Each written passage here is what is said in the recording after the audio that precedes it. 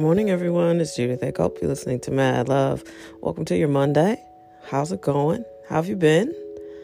I had a good weekend. Productive, amusing. Can't complain. Still isolating for the most part, but I did have to go out yesterday, and I'm telling you, people in St. Louis are clearly over the virus. People are out. Not a lot of people social distancing, almost no masks. Me and my mom had on masks, and like 4 other people. That was it of all the people I saw. We drove by the park. It was packed. People, now what was interesting is one lady, people were all up on each other, not in a super crowded way, but in a way that would make me uncomfortable. And one lady was walking down the street, pretty proud to not have on a mask, it seemed. But, she literally almost stepped into my car trying to socially distance, though. No mask, but another lady was walking, and she, really almost got hit by me trying to keep social distance. So, I don't know, priorities, people. Just wear a mask, and then you don't have to worry. I really think people don't fully understand the mask. I think people think, I don't feel sick, so why should I put on a mask? And that's really not the point. None of this was about you getting sick or you being sick or you feeling bad. The whole point was, if we stay away from each other and wear masks, if we do spread the virus, we'll limit spreading the virus. But if you have the virus, then you won't spread it because you're isolated. And when you go out, you're keeping the virus with you. It's a very American thing to want to protest the right to stay safe. You're really protesting the right to be exposed more to the virus is really what you want. And these politicians are so weak. They just cave to everything because they want to keep their jobs. And sometimes you just have to do the right thing and risk being unpopular, which is such a non-American thing to do. But that's really where we are. And, it's just a fascinating thing. Crisis really shows you who people are. It just does. And Americans just aren't ready to give up their shit and their fun. People are mad. I'm going to go out too. But I'm going to be honest with you. In a virus situation, I don't really need somebody else to cook my food. You know what I mean? How do you get virus off the meat? So now, you got the meat factory, the one in Iowa for sure, that's full of COVID-19 or coronavirus. I don't know how many people have actually tested for. I think several people tested for it, and a lot of people went sick and stopped coming to work. So they did have COVID-19, not just coronavirus. So if that's in the meat, I don't want that meat. I'm not understanding why this is so complicated for people.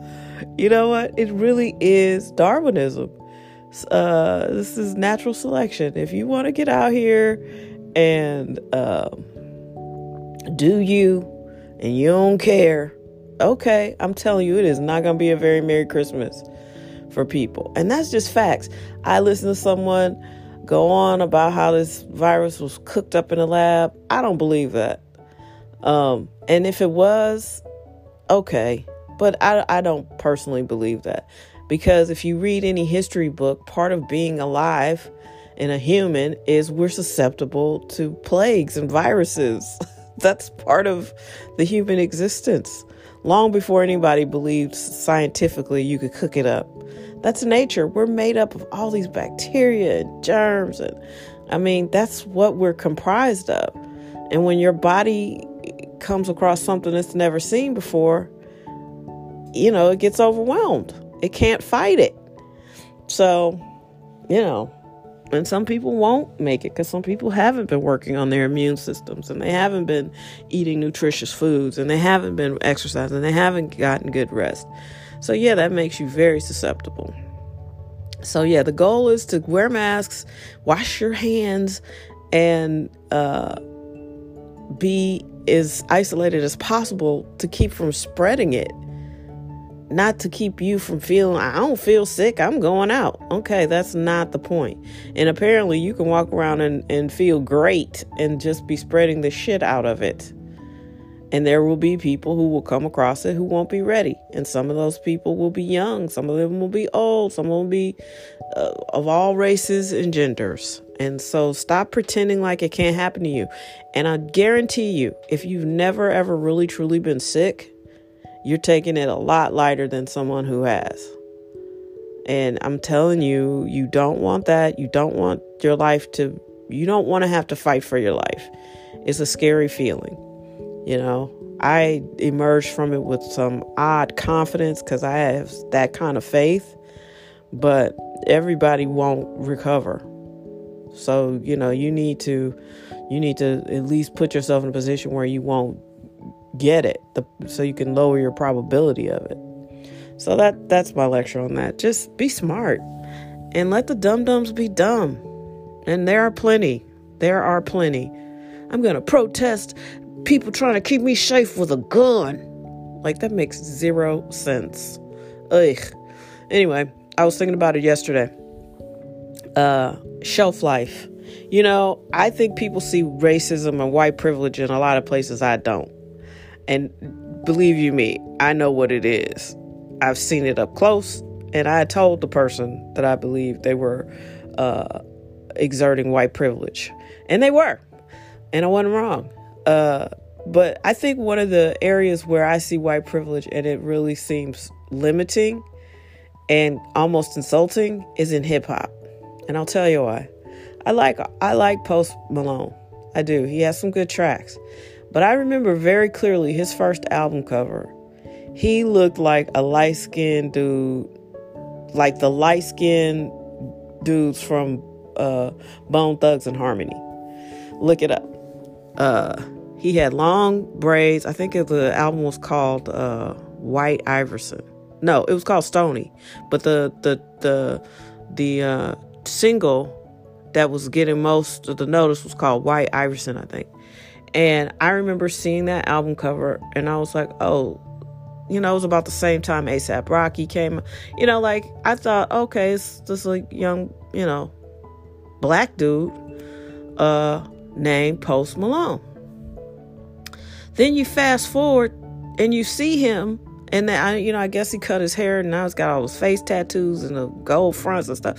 And I'm like, okay, he wasn't black, but I like some of his songs. I liked Wow and, probably another one or two. And then this other record just came out last year called Circles, or earlier this year. I can't remember. I think it was last year. Circles, which is a straight, not hip-hop song. It's pop, and I'm thinking, this is fantastic. This is white privilege, because this dude was marketed like he was a stone cold thug. They didn't even show his face, just his braids. You assumed he was black on his first album cover. And now he's singing pop songs and doing commercials. And it's like, only white rappers or a certain genre. Yeah, it's really mainly this kind of. You couldn't be a black rapper and put out a pop record like that, singing about your feelings and stuff. It is incredible. You have a shelf life as a rapper, and it's sad that so many young black men want to be rappers, because it's just like being an athlete. You really only have a small window. If you're in the NBA, you get 20 years. I think Vince Carter's still playing. That's incredible. I remember watching him at the slam dunk contest. So in the NBA, you could play 20 years. NFL, you'd be good if you get a 10, 15-year career. That's incredible. Baseball, you can play a long time, but you'll start getting injured at the end, because they have 162 games. You can't make it all the way through a season at over 35. It's hard. So listen, rappers, it's even worse. You get maybe 10 years. Or if you're smart like Jay-Z, you marry somebody who's going to keep you relevant for longer. But it's not like he could go put out a pop record. He got saved because he kept getting on his wife's records and messing a couple of them up. Sorry. I really could use a lot less Jay-Z in Drunken Love and a couple of other songs. I was like, why is he even on here? But I did like them both on Winning. All of This Winning. I think it's called Shining or something. But anyway, whatever that song is with DJ Khaled. Another one. I like that song. But like, Jay-Z hasn't had a great record. And people cared about 444 because of Lemonade. You see what I'm saying? Like, people, oh, that's his version of Lemonade. Without Beyonce, Jay-Z would have been on the shelf a lot sooner too. And that to me is white privilege. Yes, it's not as incendiary as some of your examples, but I mean, it's a real thing. You can't, I mean, a black rapper cannot go put out a pop record or look at Lil Wayne. He's struggling to stay relevant. And he's probably the most prolific. He's on, I think I read a long time ago, he was on like 400 records, and that was 10 years ago. He's probably on 1,000 records, this dude. And nobody wants to hear him be a singer-songwriter. It's fascinating to me. As you can see, I really had this conversation in my head like, oh my God, because, go back 20 years ago, and you think, well, it was 20 years ago. So in 2000, no one could have told you, like even Eminem.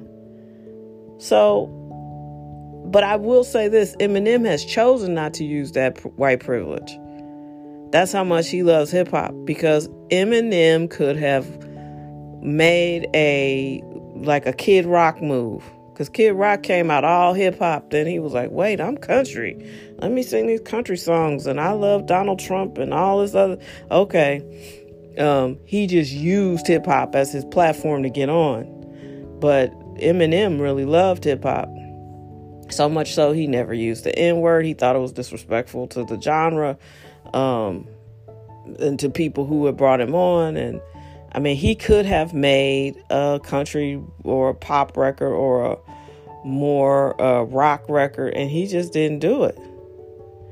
So he could have used that privilege, but he didn't want to. I just think it's a fascinating thing. I really do. The way we pigeonhole people. And nobody's more pigeonholed than a black rapper, especially like somebody who kind of leans towards that gangster stuff. Chance the Rapper could probably take some chances. I did it. There are probably a couple of these sort of more lighthearted rappers that could do different things. Certainly, Donald Glover's guy. But, it's just interesting. I think if you're a black male hardcore, if you're Future, you can't make a pop record. You can't even make an R&B record. I think that's why people hate Drake, because he's able to, if Drake put out, here's what I'll say. If Drake put out a hardcore 90s R&B style record, it would sell. His rap fans would be on him and yelling at him and pissed at him. But the only other thing for him now is to do that. Or to become a host of things, or to just become an executive producer and put people on and keep producing these great TV shows and stuff that he's involved in, you know what I mean, and move on to his other businesses. But he could make at least a couple R&B records for sure. Just, and no real hip hop on them, just real low key. He could do that because he's laid the groundwork. That's part of what he does. Most of his records are half hip hop, half R&B, which is why he has people like me as a fan, because I miss 90s R&B too. But Future can't do that. You can't. Who wants to hear Young Thug make a romantic record? Like, no, most of these guys are pigeonholed into this one genre, and it's not a good look after you're 35. People look at you like, dude, what are you talking about? You got money, obviously got women, life is going good for you, whatever you're into, you got it. So and so you're going to be pigeonholed into making the same record over and over again, Big Sean. And I like Big Sean, but what are you going to do?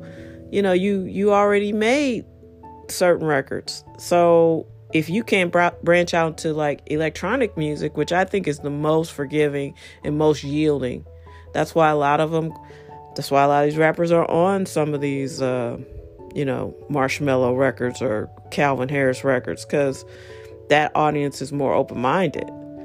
And some of those beats lend themselves to those songs. But, you're not going to be able to do what Post Malone did with the Circle song.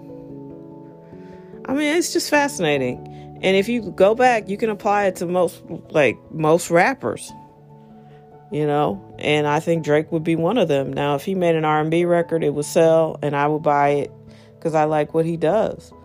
But if you aren't diversified, your shelf life is probably 10 years as a rapper. And you can still make money. You just got to be really, really clever, and you might not make it the way you want to. So, even somebody like Missy Elliott. It's just, this formula applies to a lot of people. Kanye had to lose his mind and make gospel records, but he laid the ground with Jesus Walks. So people are like, yeah, he do like the Lord because he made that Jesus Walk, so they can accept that. On another note, real quick, thank you so much for the support. We had a great launch for our music project, which is entitled Mescal. It did really, really well. For us, we're not doing Drake numbers, but we did really well and got a lot of word of mouth. So thank you so much. I'll continue to post the songs here. I don't get paid for those, but I own the copyright and I want to share them. And you can find them everywhere you listen to music. SoundCloud included, as well as Apple Music and Spotify and Amazon and Google Play. The title of the project is Mescal. It is by the Cooper Manifest. They are my team, and they delivered it. So it's a real cool, chill record. It's basically, I made an investment into a Mescal company, and they were like, great, what's that sound like? And this is our version of what that would be like. A night of sipping Mescal at Drake's house. I turned into Drake's house. They were like, at Mansions. And I was like, Drake's Mansion. So there you have it. All right. Thank you so much for the support. And please take care of yourselves. Do the social distancing. Wash your hands. Put on a mask. Besides, if you get the right mask, it's kind of badass. So I have one, and me and my mom look like straight G's in ours. You know how hard it is to make an 80-something-year-old person look like a G? Put a mask on them. Black mask. It works. All right. Take care of yourselves. Be well. We'll meet back here soon. Peace. Peace.